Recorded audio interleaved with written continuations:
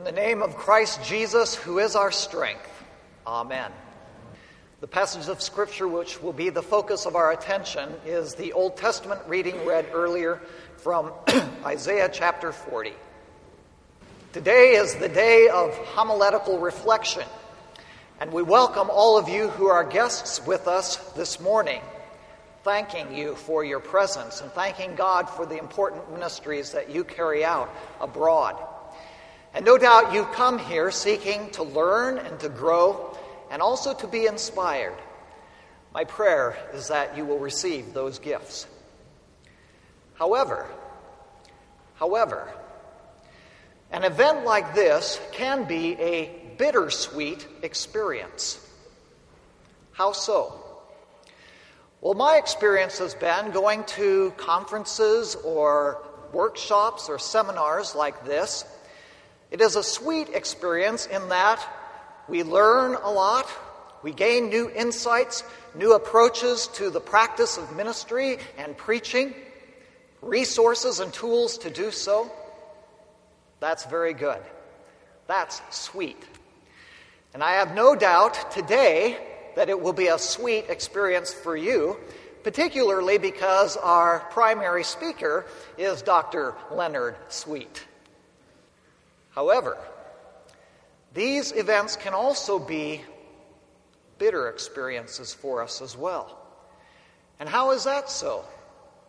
Well, when we come and hear these eminent speakers and presenters, these giants of the practice of ministry, these masters of preaching, and in the last several years here, for our day of homiletical reflection, we have had some truly homiletical giants, such as Haddon Robinson, Gene Lowry, Fred Craddock, Thomas Long, and now Len Sweet.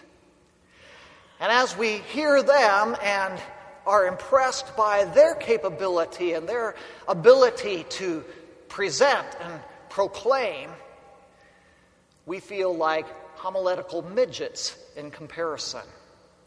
We feel inadequate. We feel inferior. We feel deficient and weak. And we may go away discouraged. Our text today from Isaiah chapter 40 was addressed to people who were discouraged, with far greater reason for discouragement than we.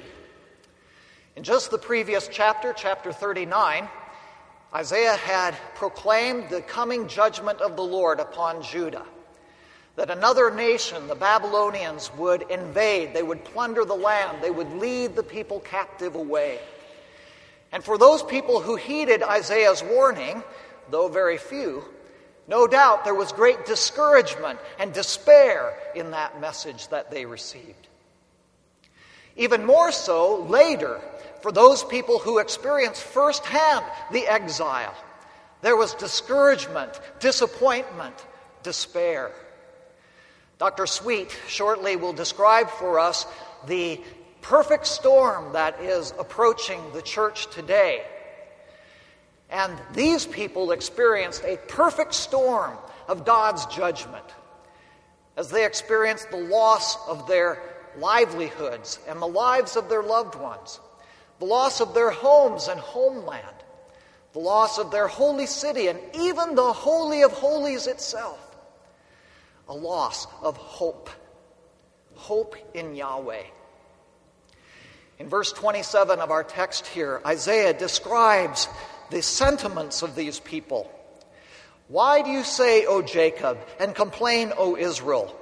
My way is hidden from the Lord. My cause is disregarded by my God. In other words, these people were asking, why, O Lord? Why don't you take note of our plight? Why don't you care about our affliction? Discouragement, disappointment. Today, you may be experiencing discouragement and disappointment as well. Perhaps you're a seminarian and it's coming to the end of the academic year, 2.5 weeks left. But whoa, what a 2.5 weeks. You see the formidable assignments before you, reading, writing, exams, and you are sapped of strength. You can't find the motivation to keep going, to finish to the end. You're weary and worn. Or perhaps you're a candidate who a week ago received your assignment call to a congregation. And it wasn't quite what you had hoped for. The location, the community, the congregation, and certainly the financial package wasn't what you had expected, far less. And you are discouraged, disappointed. In fact, you may even look at the challenges as described in the call documents and as you've talked to the congregational leaders and district president, and you think, am I up to the task? Who is capable for such things? Apprehension, fear, discouragement. And for our guests here, pastors, you've come to this day of homiletical reflection, no doubt, to get help for preaching. And you are a veteran preacher. You've preached hundreds, maybe even thousands of sermons. And yet you feel that your preaching has become dry and stale. You ascend the pulpit in a perfunctory way. You feel lifeless. You need new strength, new life. You're discouraged and weary. Isaiah speaks to the likes of you today. And he does so by turning our attention from ourselves and our weakness to Yahweh and His strength. Verse 28. Do you not know? Have you not heard? Yahweh is the everlasting God, the creator of the ends of the earth. He will not grow weary or tired, and His understanding no one can fathom.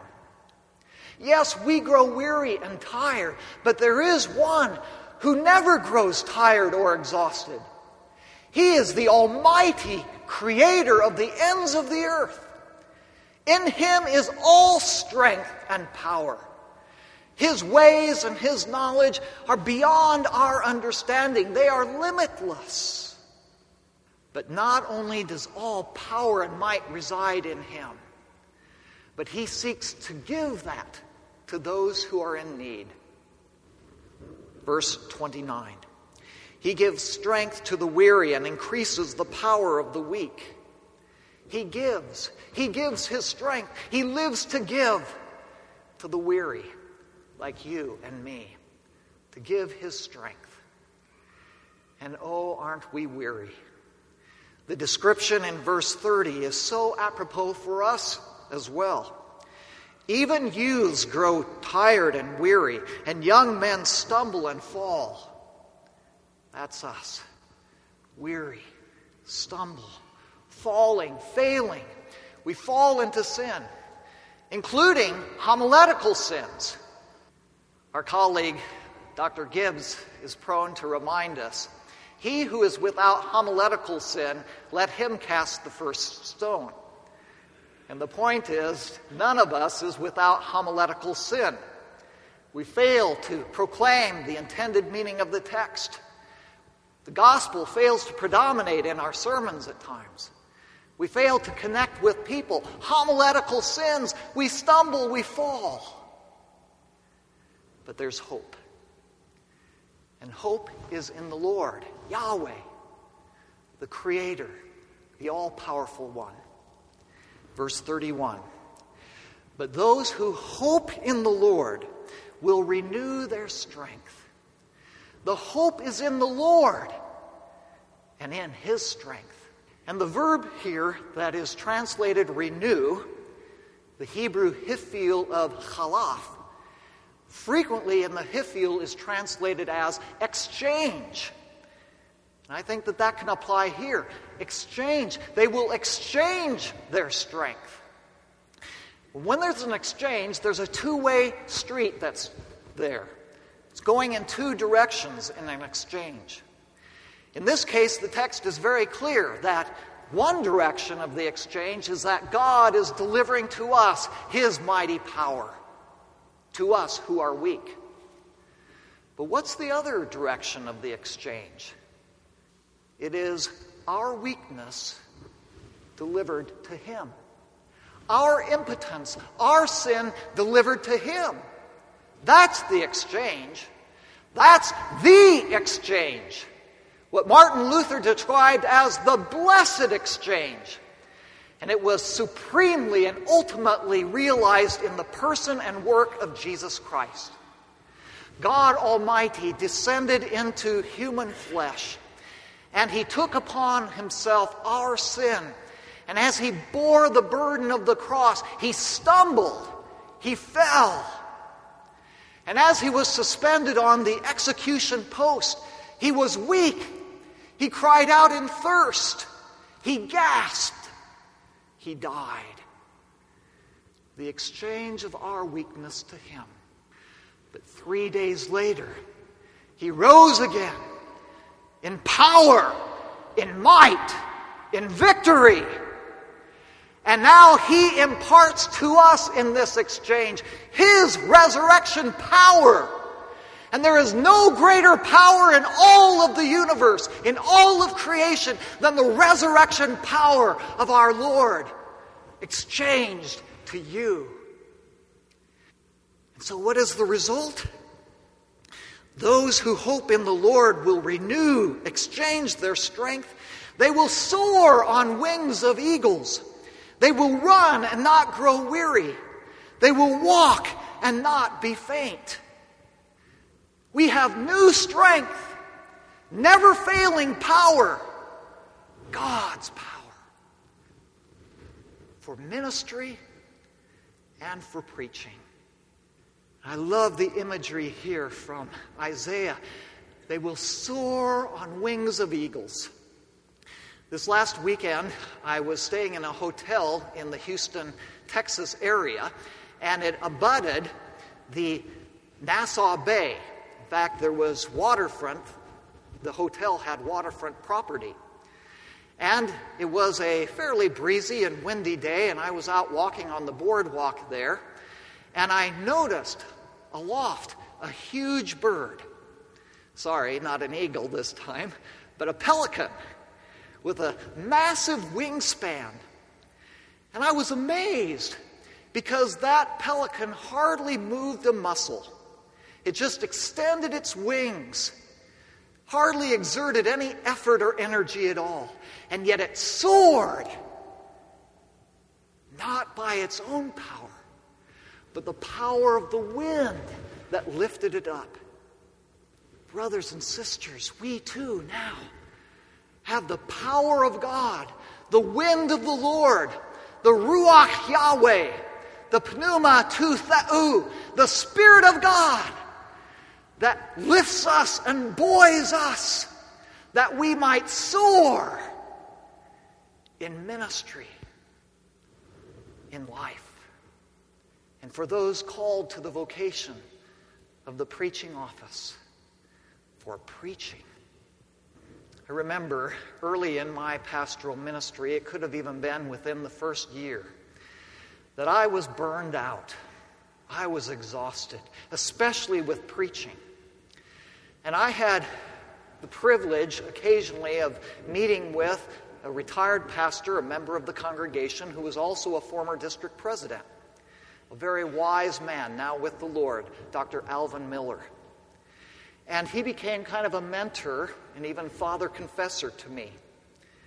And it was during this time that we met, and I said, Al, I just don't have it in me to continue to produce sermons that are creative, connect with the people. I just don't have it in me. I'm exhausted. I was expecting some sympathy from him. I didn't get it, but I got what I needed. Wise words. He looked at me very intently and he said, David, you're right. You don't have it in you. That's the problem.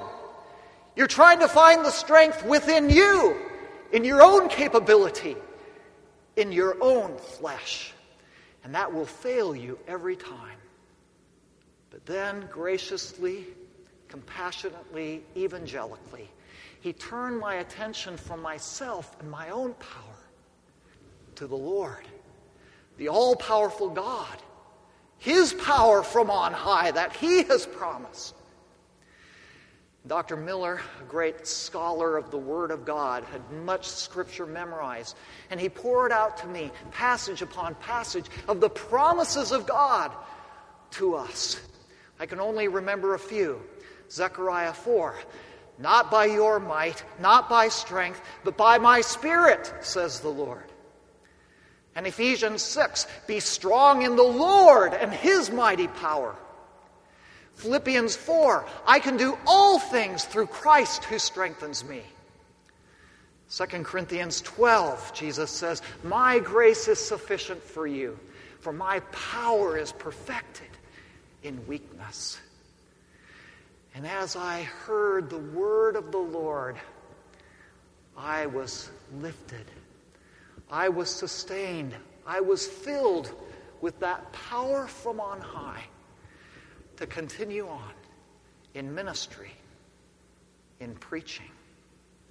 Today, on this day of homiletical reflection, no doubt we will gain great insights, tools, resources, even inspiration for preaching. Thanks be to God for those gifts from him. And yet the greatest gift that he gives to us for ministry, for preaching, for life, is himself.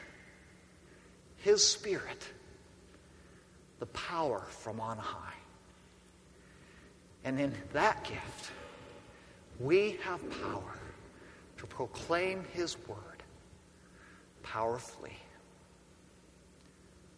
Amen.